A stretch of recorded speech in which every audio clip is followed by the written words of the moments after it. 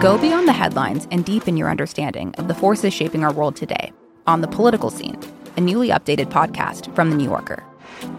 With episodes 3 times each week, The Political Scene accesses the sharpest minds on politics, offering insight and analysis about everything from abortion rights to the war in Ukraine.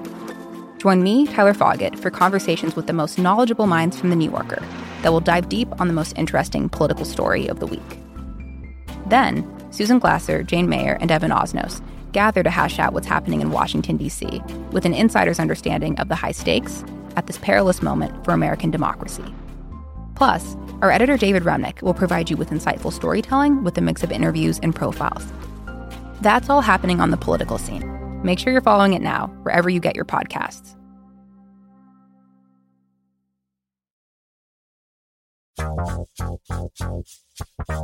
I'm Jason Kander. And I'm Ravi Gupta. And this is Majority 54, the podcast that helps Americans who voted for progress convince those who didn't to join our majority.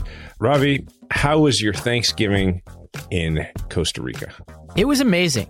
Waves were perfect. I think I now know more people per capita in this town in Costa Rica than I know anywhere else. So it's almost like an extension of my neighborhood here in New York at this point. And so, yeah, it was great. I'm thinking about getting a place down there, given the amount of time I've been spending. And, you know, longtime listeners of this podcast probably can be counting now. I think it's my 5th time going there this year. You took up tennis? That's exciting. Took up tennis. Yeah, every year I try to do one new thing.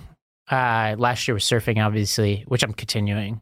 But this year is tennis. I'm trying to do things that I can do later into life and then abandon the things like basketball that I probably shouldn't be doing anymore. You are the one who told me we are too old to play basketball, and it's funny. As I think about the upcoming baseball season, it's either for me just happened or upcoming is how I think of it, and I was like, maybe I could fit in some basketball this winter, and then I thought of you in my head. I heard you saying like, we're too old, and then actually, not only have you said to me we're too old to play basketball, I got a buddy who played in the NBA for 15 years. We're pretty much the exact same age. And not long ago, I was like, hey, I was thinking about going back and playing basketball. And he just retired 2 years ago. And he's like, no, we're too old to play basketball.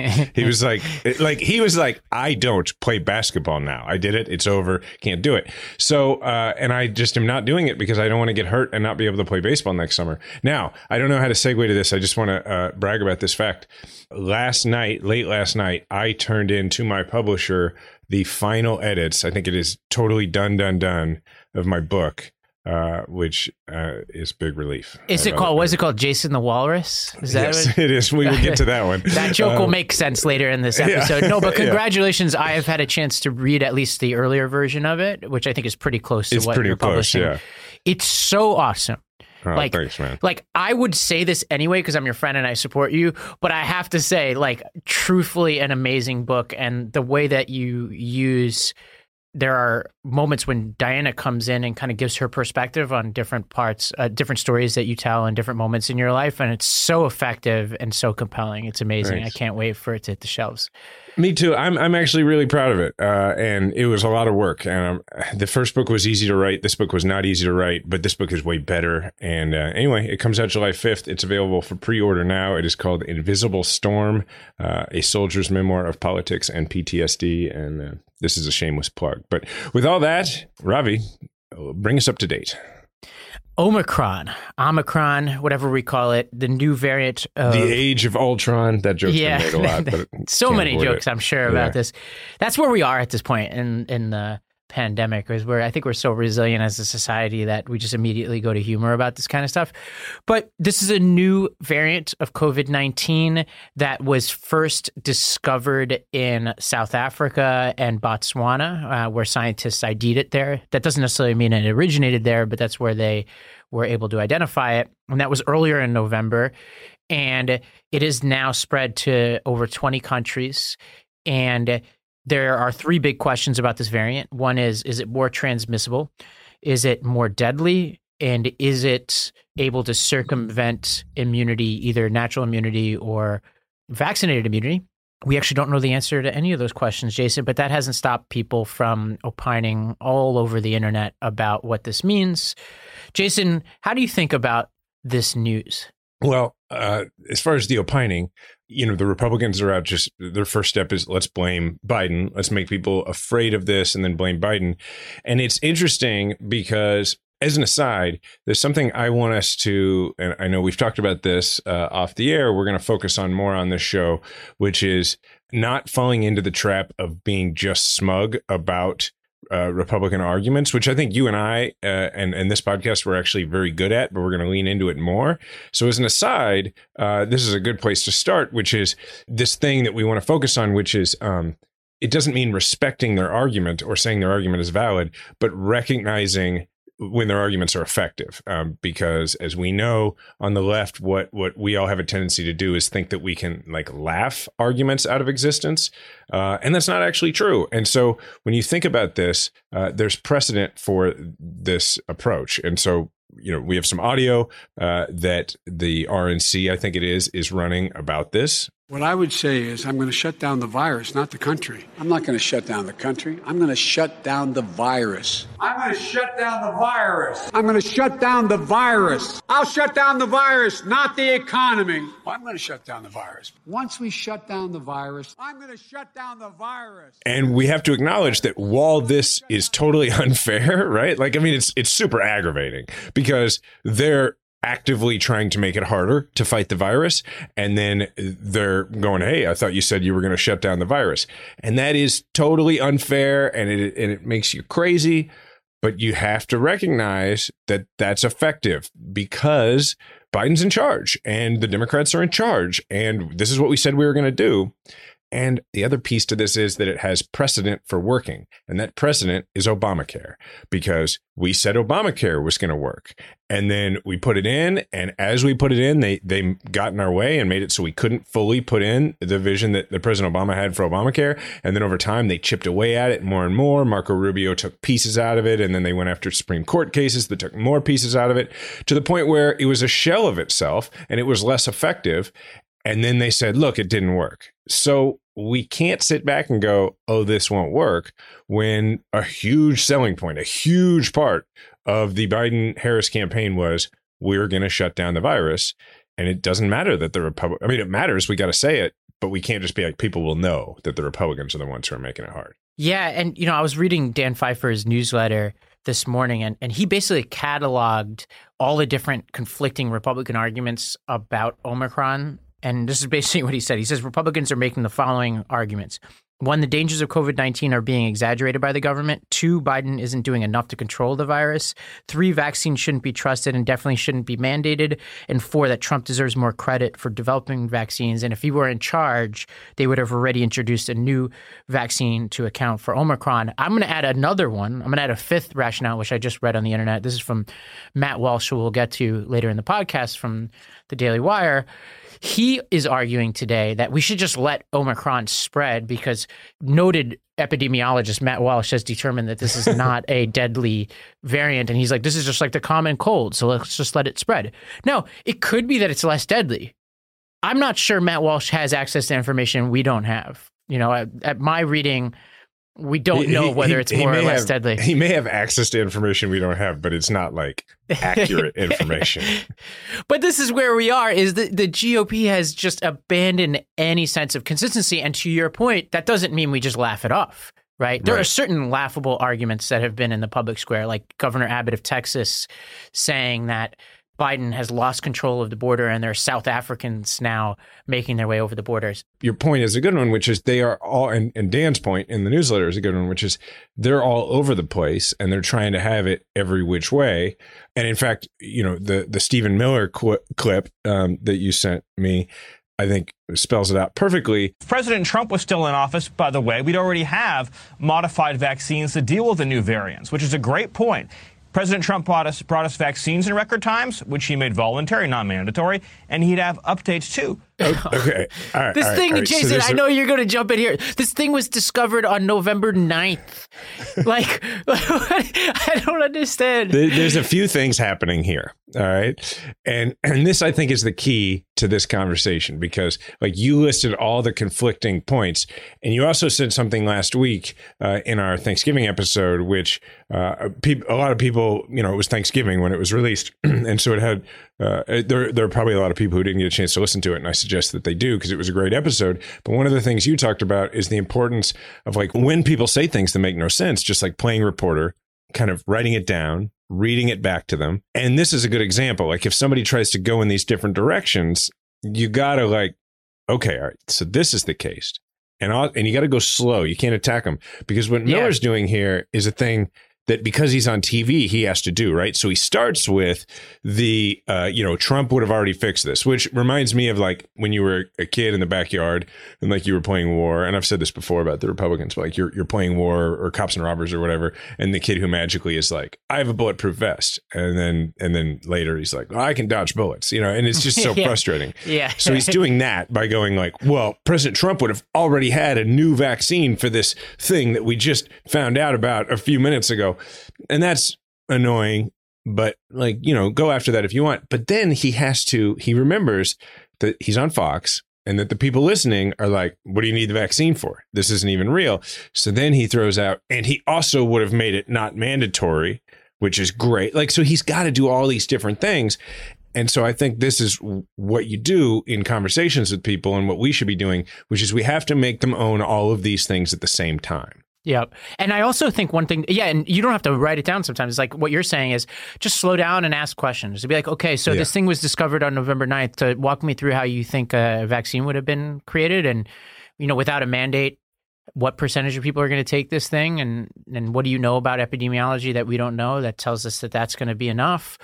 But there's another thing I would point out to your right-leaning friends on this, which is there was a time, I want to acknowledge, where there were members of the left who were, I think, obsessed with the pandemic politics. That time, I think, is largely gone. We all had the sort of the COVID cop friend who was like, telling you were evil for hoarding masks in March of 2020 and then told you you're evil for not wearing a mask in April of 2020, right? We all had those friends. Those people, I don't find many of those people anymore. And I don't find many people who are like, we need to shut down all businesses. Like Biden, for example, said there's not going to be shutdowns. Same thing was said by the leadership in New York. He said it's not a time to panic, right? So I think that the days of members of the left-wing coalition who are addicted to pandemic politics are largely over. You can always find in a country of hundreds of millions of people counterexamples. But I do think that the right cannot quit this opiate of pandemic politics, and they can't live without the grievance of pandemic politics. They're just searching constantly because Biden didn't call for shutdowns, so they're just searching for another way to be aggrieved here because of Omicron, and they've just abandoned any sense of consistency. And we need to pin them down and force them to be consistent here. Well, it's basic political insurgency. And that's what people need to understand about this is that it's not a matter like they're not going to be consistent because they don't have an interest in being consistent. What they have an interest in being is obstinate because we have to remember what was the major argument of the Biden-Harris campaign above all other things. It was competence, right? It was a return to normalcy and competence. I mean, I think one of the most effective speeches of the entire campaign was any time that Obama would go out and say, I promise you'll wake up in the morning and you won't have to be worried about what Joe or Kamala has tweeted. You won't feel that drama all the time. And that's largely been the case. But if that's the main selling point, if that's your center of gravity, and it continues to be, then it means that they don't have to be ideologically consistent. All they have to do is every single day go out and say, this isn't working, right? Yep. So if they have an interest in making people afraid of Omicron while also inconsistently making people afraid of vaccines and telling people that COVID isn't real because they're not responsible for what they say. And it is very difficult to make them responsible for what they say. So what ultimately has to happen is that the Democrats in charge have to do the best job they can, despite this political insurgency. And we have to do the best job we can in making the case that we've been successful, which is why when you look at things like Build Back Better, it's such a huge problem when we debate what's in or what's out of it, on TV without talking about how great it's going to be. It's also a huge problem, as my friend Stephen Weber pointed out this week, when we do things like, and I'm going on a bit of a tangent, but when we do things like the White House going out and claiming that Build Back Better is going to make preschool free. Well, a lot of people are still going to be paying a little bit for preschool. Like, don't don't set expectations that we're not going to be able to meet. Say, like, it's for most people, it's going to make a huge difference and you're not going to have to pay for hardly anything, if at all. Like, set a reasonable expectation that we can meet. And, you know, we were trying to win an election. So I understand why President Biden, he was doing the right thing by saying he's going to shut down the virus, because his plan would have shut down the virus if it were unencumbered. But we have to keep in mind, what are the expectations that we can meet? Totally. And I think, like, part of the frustrating thing that I want to prepare our listeners for is that when there's no one leader of the opposition, like, Trump is kind of the leader of the opposition, but we're not a parliamentary system, so it doesn't work exactly that way. For the next around year and a half to 2 years, until there's a nominee for the Republicans, it's just going to be easier for them to pull this kind of stuff, because the voters aren't going to be pushing any one person to be consistent. So that's one problem, number one. Like, another issue that we should be thinking about is, this is just a reminder that this pandemic is global, and that for all the energy we're putting into getting that extra 40% of people in this country to get vaccinated, we need to be putting some segment of that energy into access to vaccines around the world, because there's still a lot of places around the world that have less than 10% of people vaccinated. And those are just a lot of people who want the vaccine. And so I think we need a more robust debate here about licensing the patents, or just opening up the patents and giving capacity to other countries, because it's the right thing to do, but also because it is even if we're totally self-interested, it would make us safer. It's a great point. There's huge gains to be made all over the world. I mean, if we've plateaued here in how many people we can get to take the vaccine, well, why don't we focus on all the gains we can make everywhere else?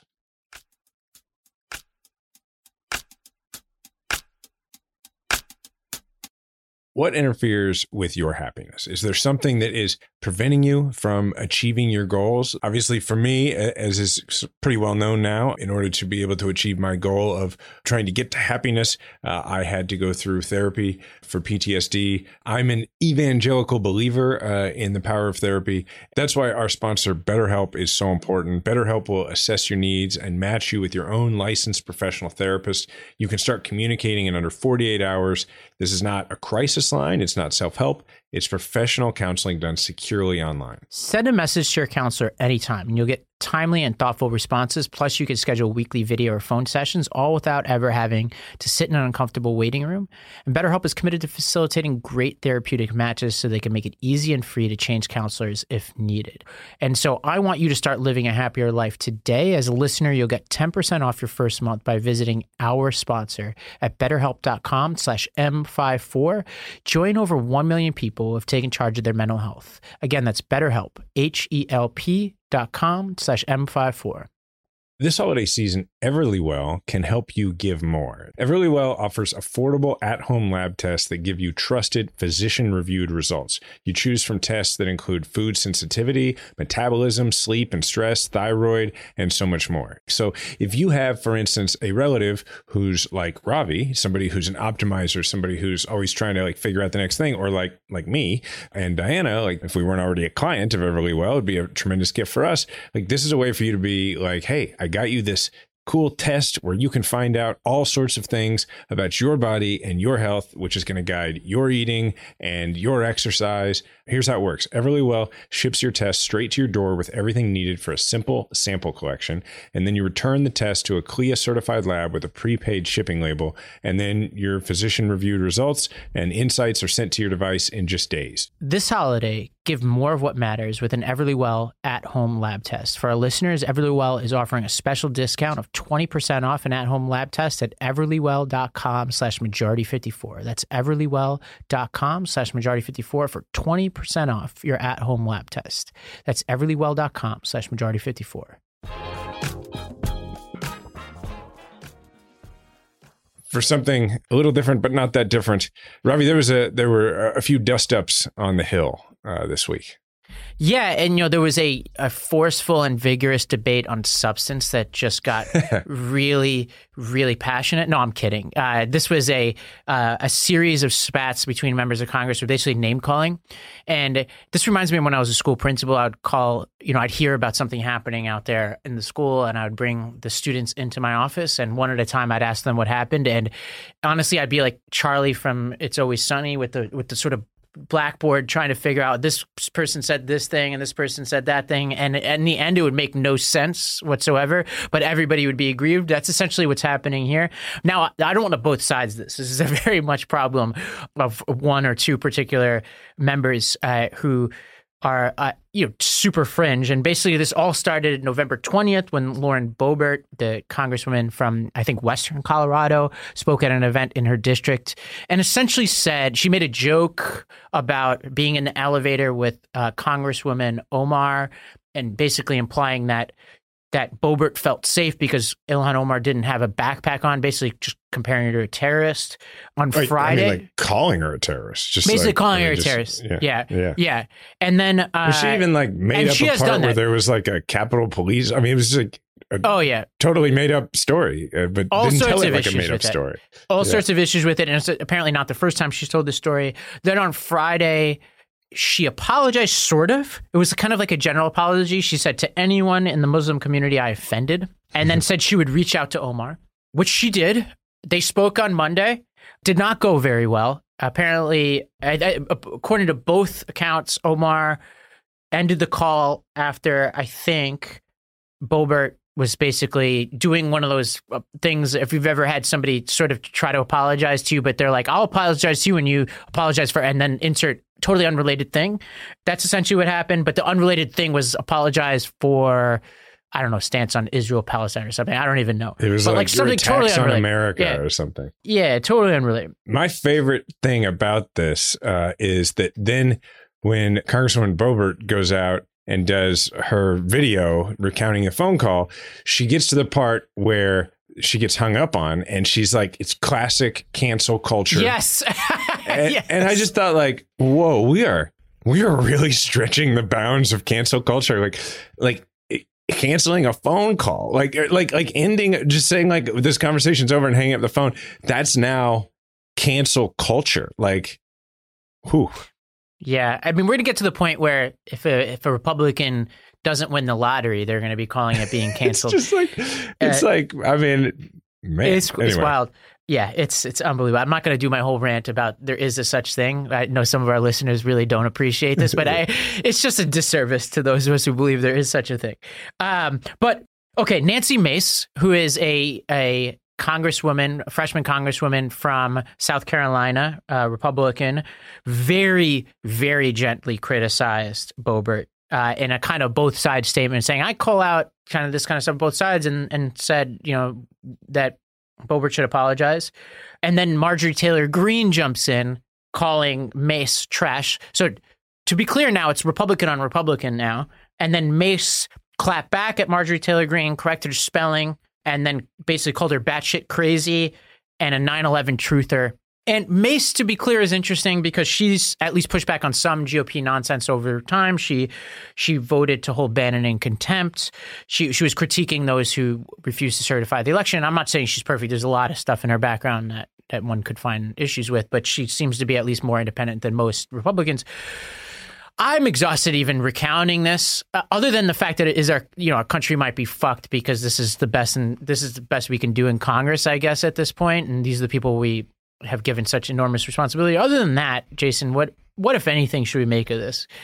I just think what we should make of it is the enormous level of cowardice of Kevin McCarthy and why we should be so concerned about losing the House. Because, I mean, if that guy's going to be speaker, I mean, he will be. I mean, right now it's one thing when he is too afraid of taking on the fringe elements of his own party when they're in the minority. Like he's too afraid in the minority party to do it. When he's in the majority and they have actual power and can do things, that's going to be a huge problem because, I mean, when you think about just if you go back a few years to like Speaker Boehner and what he was doing to, I'm not saying the guy is particularly admirable or anything, but he was open about saying like, I have some fringe elements in my party and I'm trying to govern and keep them at bay. Like it's so much worse now. And McCarthy is clearly so much more craven. Like Boehner was willing to walk away And McCarthy is like, I mean, the dude like makes his pilgrimage down to Mar-a-Lago every once in a while. So, I mean, right. It's, well, I think it's frightening. Imagine that he has a 10 to 20 vote majority, which is very likely, of people who are largely like this, because that's who's winning these primaries around the country by and large, where he essentially can't do anything and can't even be leader if he doesn't placate them. Now, there's this very strong likelihood that he's not speaker just because of the way these things play out. But even if he is, he's going to be totally captive to these people. Every successive new freshman is not going to be, we're not talking about Nancy Mace's winning around the country. It's going to be more the Marjorie Taylor Greene, Boebert variety. And it's kind of scary. And it's scary in Congress, but to talk about a related issue, it's scary in sort of offices around the country that we're not paying attention to, which are some of these electioneering offices. You know, shout out to the Washington Post. Amy Gardner, Tom Hamburger, and Josh Dossie had a story a couple days ago about Trump allies being placed into all these election positions around the country, everything from local commissions to state commissions. And they talked about all sorts of places, but in Michigan in particular, they have these canvassing boards where basically like election truthers are being placed on these canvassing boards. And, you know, these are people who are counting the votes. These are people who are hearing appeals on the votes. These are people who have to certify the votes. And things are so bad that even a former GOP chair of Michigan was sounding the alarm bells. This is what Jeff Timmer, who's the former GOP chair for Michigan, had to say. He said, "This is a great big flashing red warning sign.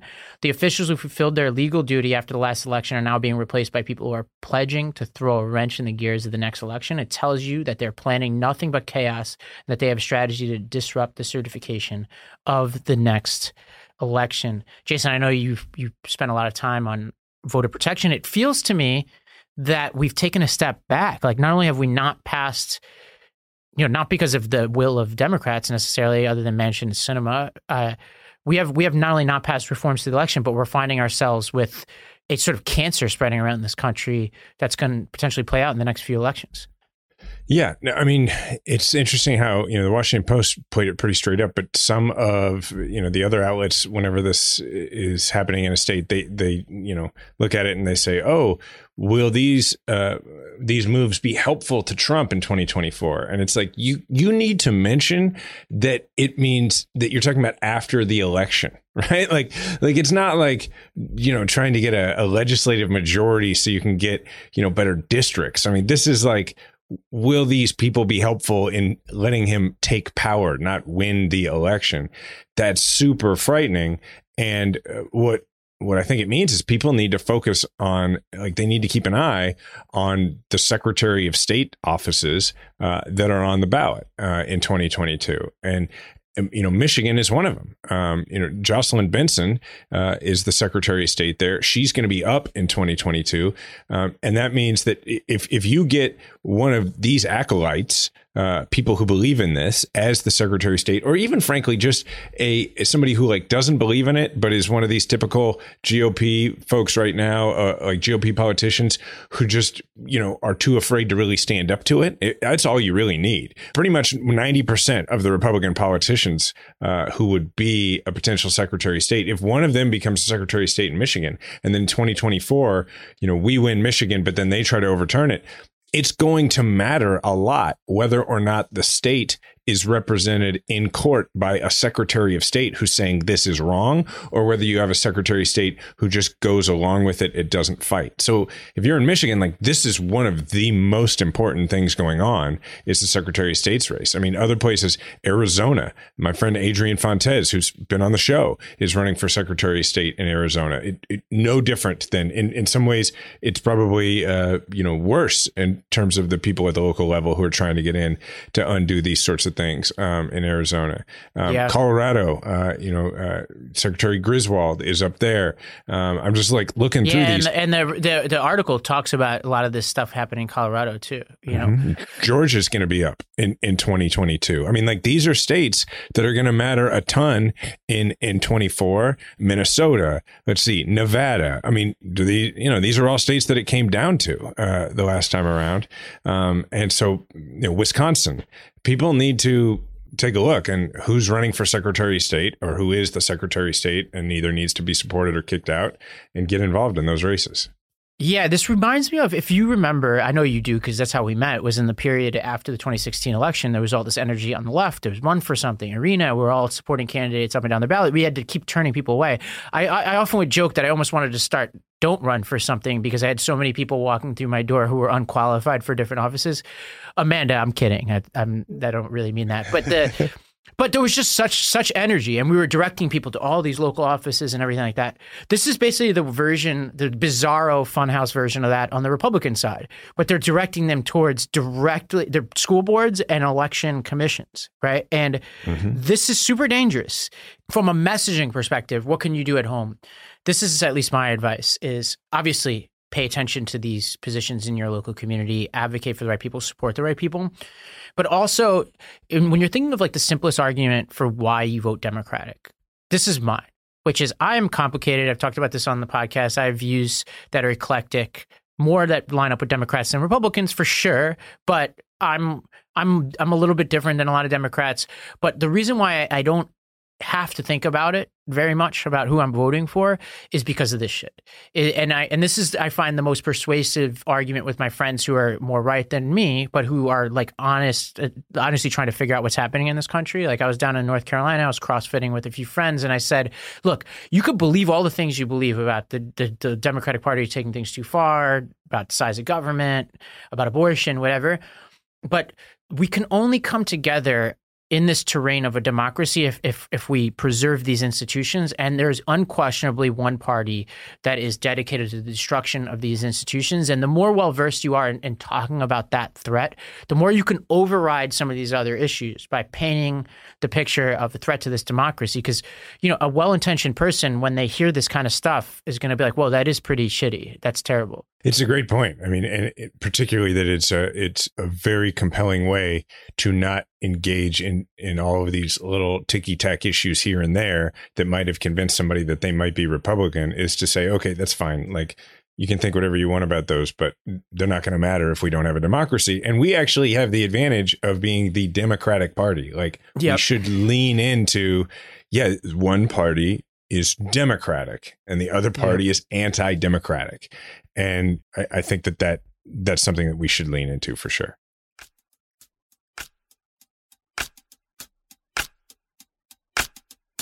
If you've ever wanted to make your home feel safer, there's no better time than now. This week, our friends at Simply Safe are giving Majority 54 listeners early access to all their holiday deals, 40% off their award-winning home security. We love Simply Safe because it has everything that you need to make your home safe: indoor and outdoor cameras, comprehensive sensors, all monitored around the clock by trained professionals who send help the instant you need it. Like, let's be real, during the holidays, you're more likely to get broken into. People know that you have stuff in your house. They know that it's more likely that they're going to try and take packages off your front step, that kind of thing. It's a perfect time to go out and get a Simply Safe system. You can easily customize a system for your home online in minutes and even get free custom recommendations from Simply Safe. And these are Simply Safe's biggest discounts of the year. You can get a complete home security system starting at just over $100. So take advantage of Simply Safe's holiday deals and get 40% off your new home security system by visiting simplysafe.com/majority54. Again, that's simplysafe.com/majority54 for 40% off your entire system. I've dealt with a lot of people in my life who have gotten themselves into some kind of financial hole. And one thing I've noticed is that often it's not that they don't want to get out of it. It's just that they don't know how. It's often a daunting thought to just even think about what's the first step. And that's why I like Upstart. Upstart is a fast and easy way to pay off your debt with a personal loan all online. So whether it's paying off credit cards, consolidating high interest debt, or funding personal expenses, over 1 million people have used Upstart to get one fixed monthly payment with a clear payoff date. Rather than looking at credit score alone, Upstart considers other factors like your income, your current employment, and credit history to find you a smarter rate for your loan. Find out how Upstart can lower your monthly payments today when you go to upstart.com/majority54. That's upstart.com/majority54. Don't forget to use our URL to let them know that we sent you. Loan amounts will be determined based on your credit, income, and certain other information provided in your loan application. Upstart.com/majority54. Well, Jason, we're trying to bring more assets from the right wing into this podcast, not because we want to drive our audience crazy, but because we want to be responsive to the kinds of propaganda that our audience is dealing with in their communities. And so essentially, we're going to dissect right-wing media on a regular basis. And we have a juicy one this week. And there is this guy named Matt Walsh, who I think is a Daily Wire veteran. And he just released a book. I think it might be number one on Amazon. I read that this morning. And I think it's called Johnny the Walrus. It's a children's book. I'm going to read the description of this book for you, Jason. And I want you to, as a noted children's author, Jason, I want you to give us your take on this book. So this is the description of this book. Johnny is a little boy with a big imagination. One day he pretends to be a big, scary dinosaur. The next day he's a knight in shining armor or a playful puppy. But when the internet people find out Johnny likes to make believe, he's forced to make a decision between the little boy he is and the things he pretends to be. And he's not allowed to change his mind. Jason, give us your review just based on this back of the, like what we would do in middle school when we'd be assigned a book that we didn't want to read. Like, just review this for us without having read it. Well, first, I love the words. I love the phrase "internet people," which especially because, as far as I can tell, Matt Walsh is basically an internet troll. That's pretty much, and he's written like a book to troll everyone via a children's book. I watched the clip that you sent of him on Tucker Carlson. Matt Walsh joins us tonight to explain. Matt, congrats on branching out. What is this book? Well, this is Johnny the Walrus. I have embraced my true calling as a children's author, hence the cardigan. It's all about a child who's, very imaginative. He likes to pretend to be different things. And one day he pretends to be a walrus. And unfortunately, his mother is very progressive and thus confused. And so she's convinced by the internet and by society that if your child is identifying as something, then he really is that thing. Yeah, if you believe you're a walrus, doesn't mean you're actually a walrus. And, you might also draw other comparisons. Maybe like if a young boy says that he's a girl, doesn't mean that he actually is a girl. See, the point here is that biology is not malleable. Look, this is clearly one of those quote unquote children's books that's like a novelty item, right? I mean, I don't know. I'm sure some people will read this to their child. In fact, I saw in the clip, there was footage of him reading to children with this book.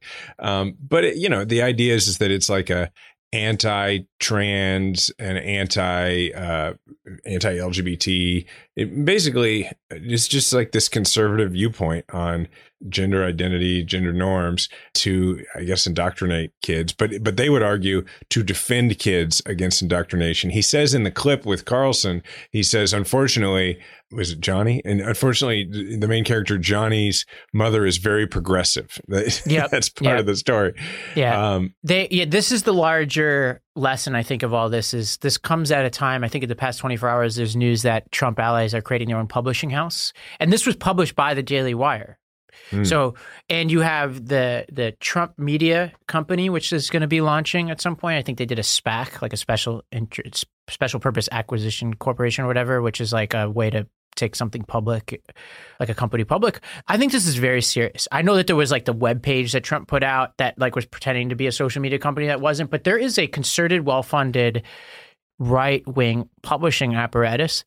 And I don't think it should be illegal. Right. I think they want me to say, all right, like, we want to shut your voices down. I think it's American, as much as I don't love all these views, like for people to have outlets for their views, because otherwise it gets driven underground. So people should be debating these things in public.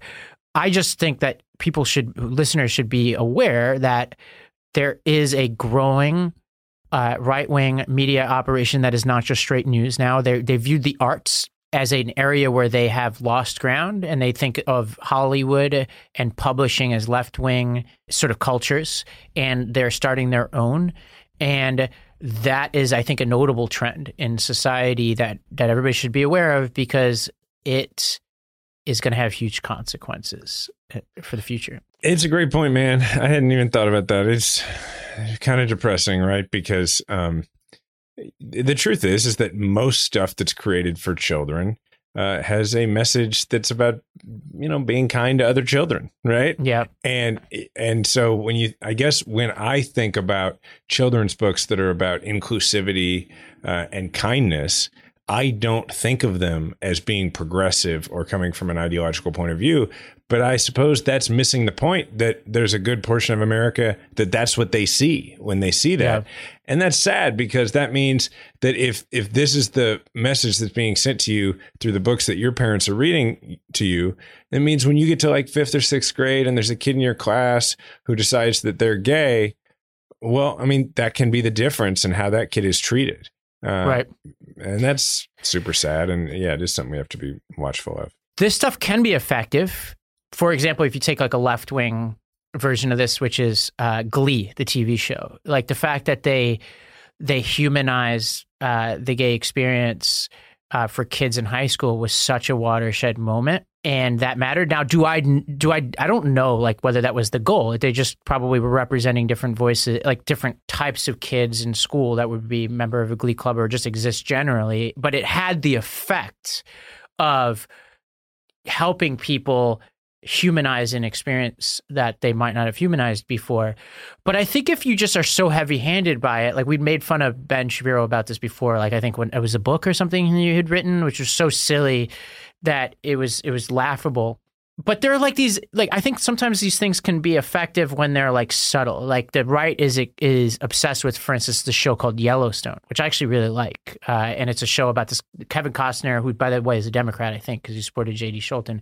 He's like a ranch owner in Montana, and he's like trying to beat back the Yankees coming, the LA crowd coming in to take his land and all that.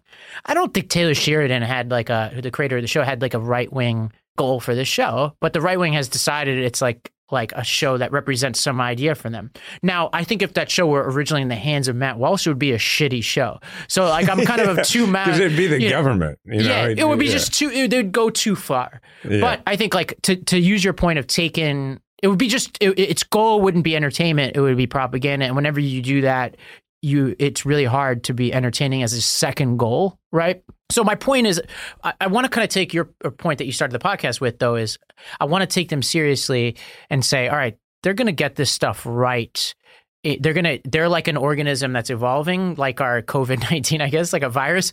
They're going to get better at this stuff over time, and we just need to keep an eye on it and not just laugh at it. Like you're saying, like when you're looking at it, you're like, okay, I could see a version of this working over time.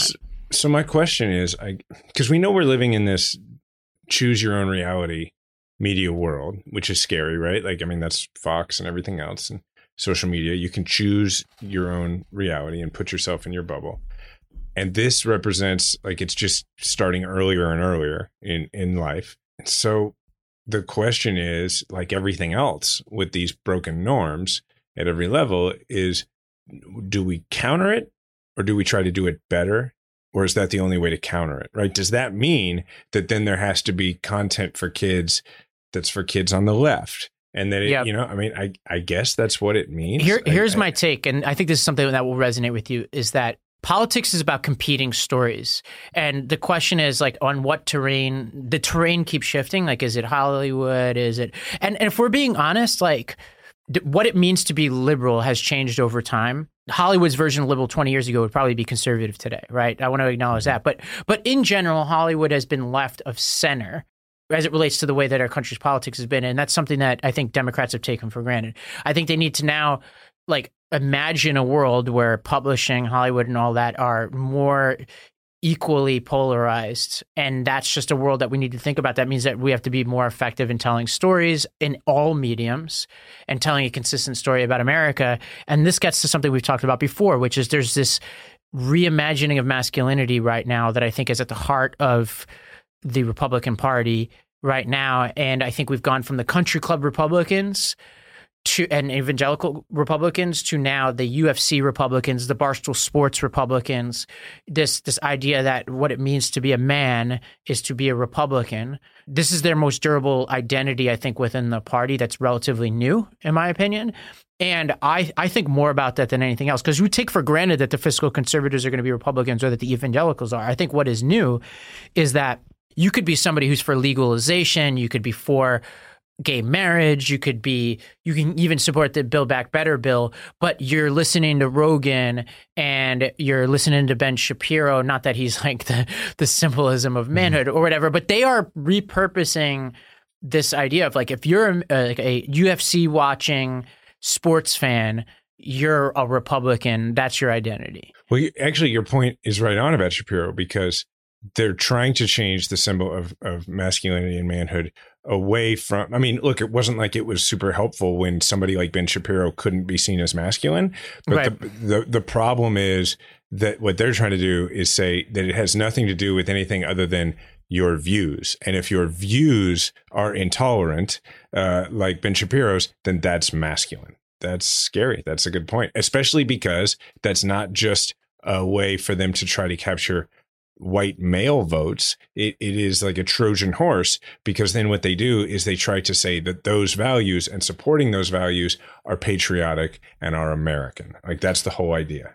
Here's the project for listeners, and I'd love your ideas on this, is that as I think we're both two bro-y kind of guys who like to talk about sports and things like that, but we're produced by a all-female media company. Shout out to Shira and Jenny. I think they just got Forbes 30 under 30 today, which is huge. Oh, that's cool. I didn't know that. We're in this kind of space where we like to be dudes who play sports and talk about stuff, but we also acknowledge the inequalities over time and some of the more toxic elements of masculinity. We try to, right? We're definitely not perfect.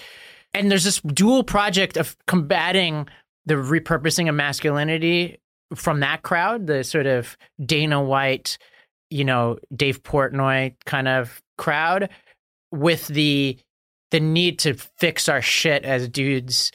And that is a dual project. And so this actually could be a good lead into Grab an Oar, if you don't mind, because I have a thing on this. Go for it, yeah. So great. So I've been working on this media company called Lost Debate, and we are just about to announce later today a multi-million-dollar fund to fund new projects and storytelling around breaking through polarization.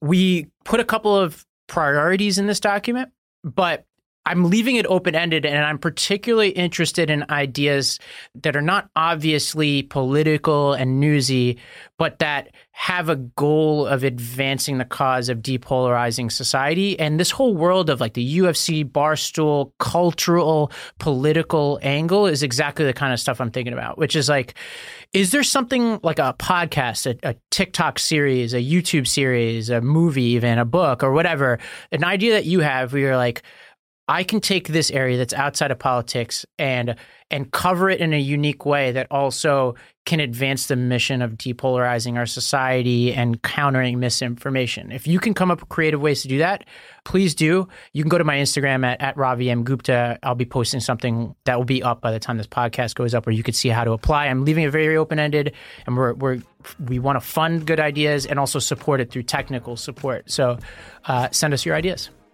I'm going to pitch a show about a football coach from Kansas City who goes to England to coach European football, and it's going to be a mess. That sounds like a great idea. Yeah, I know. It's going to be huge. Thanks, everybody, for listening. We're looking for listeners who want to prompt us to what they want to talk about on the show, what they want to hear talked about on the show. As usual, you can leave us a voicemail at 508-687-2589, 508-687-2589. I'm at Jason Kander on Instagram and Twitter. As he just said, Ravi is at Ravi M. Gupta on Twitter and Instagram. The show is at Majority54 on Twitter. Remember, we all have a platform. Make sure to use yours today. Majority 54 is a Wonder Media Network production. It's produced by Grace Lynch and Edie Allard. Theme music provided by Kemet Coleman, and special thanks to Diana Kander. I was actually on the plane on the way back from Costa Rica, and this couple were sharing earbuds watching Ted Lasso, and I almost wanted to shake them and be like, hey, he was on our show the week that thing came out. We knew before anybody. We told y'all. They would be like, okay, great, crazy man.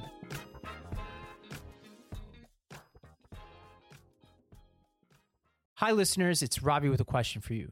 What if instead of being on the brink of disaster, we're on the cusp of a better world? For that answer, I recommend listening to the What Could Go Right podcast. Each week, Progress Network founders Zachary Karabell and executive director Emma Varvaloucas dive into the biggest news and most pressing topics of our time, from elections to climate change, and make the case for a brighter future with guests like Harvard professor Arthur C. Brooks and California State Senator Robert Hertzberg.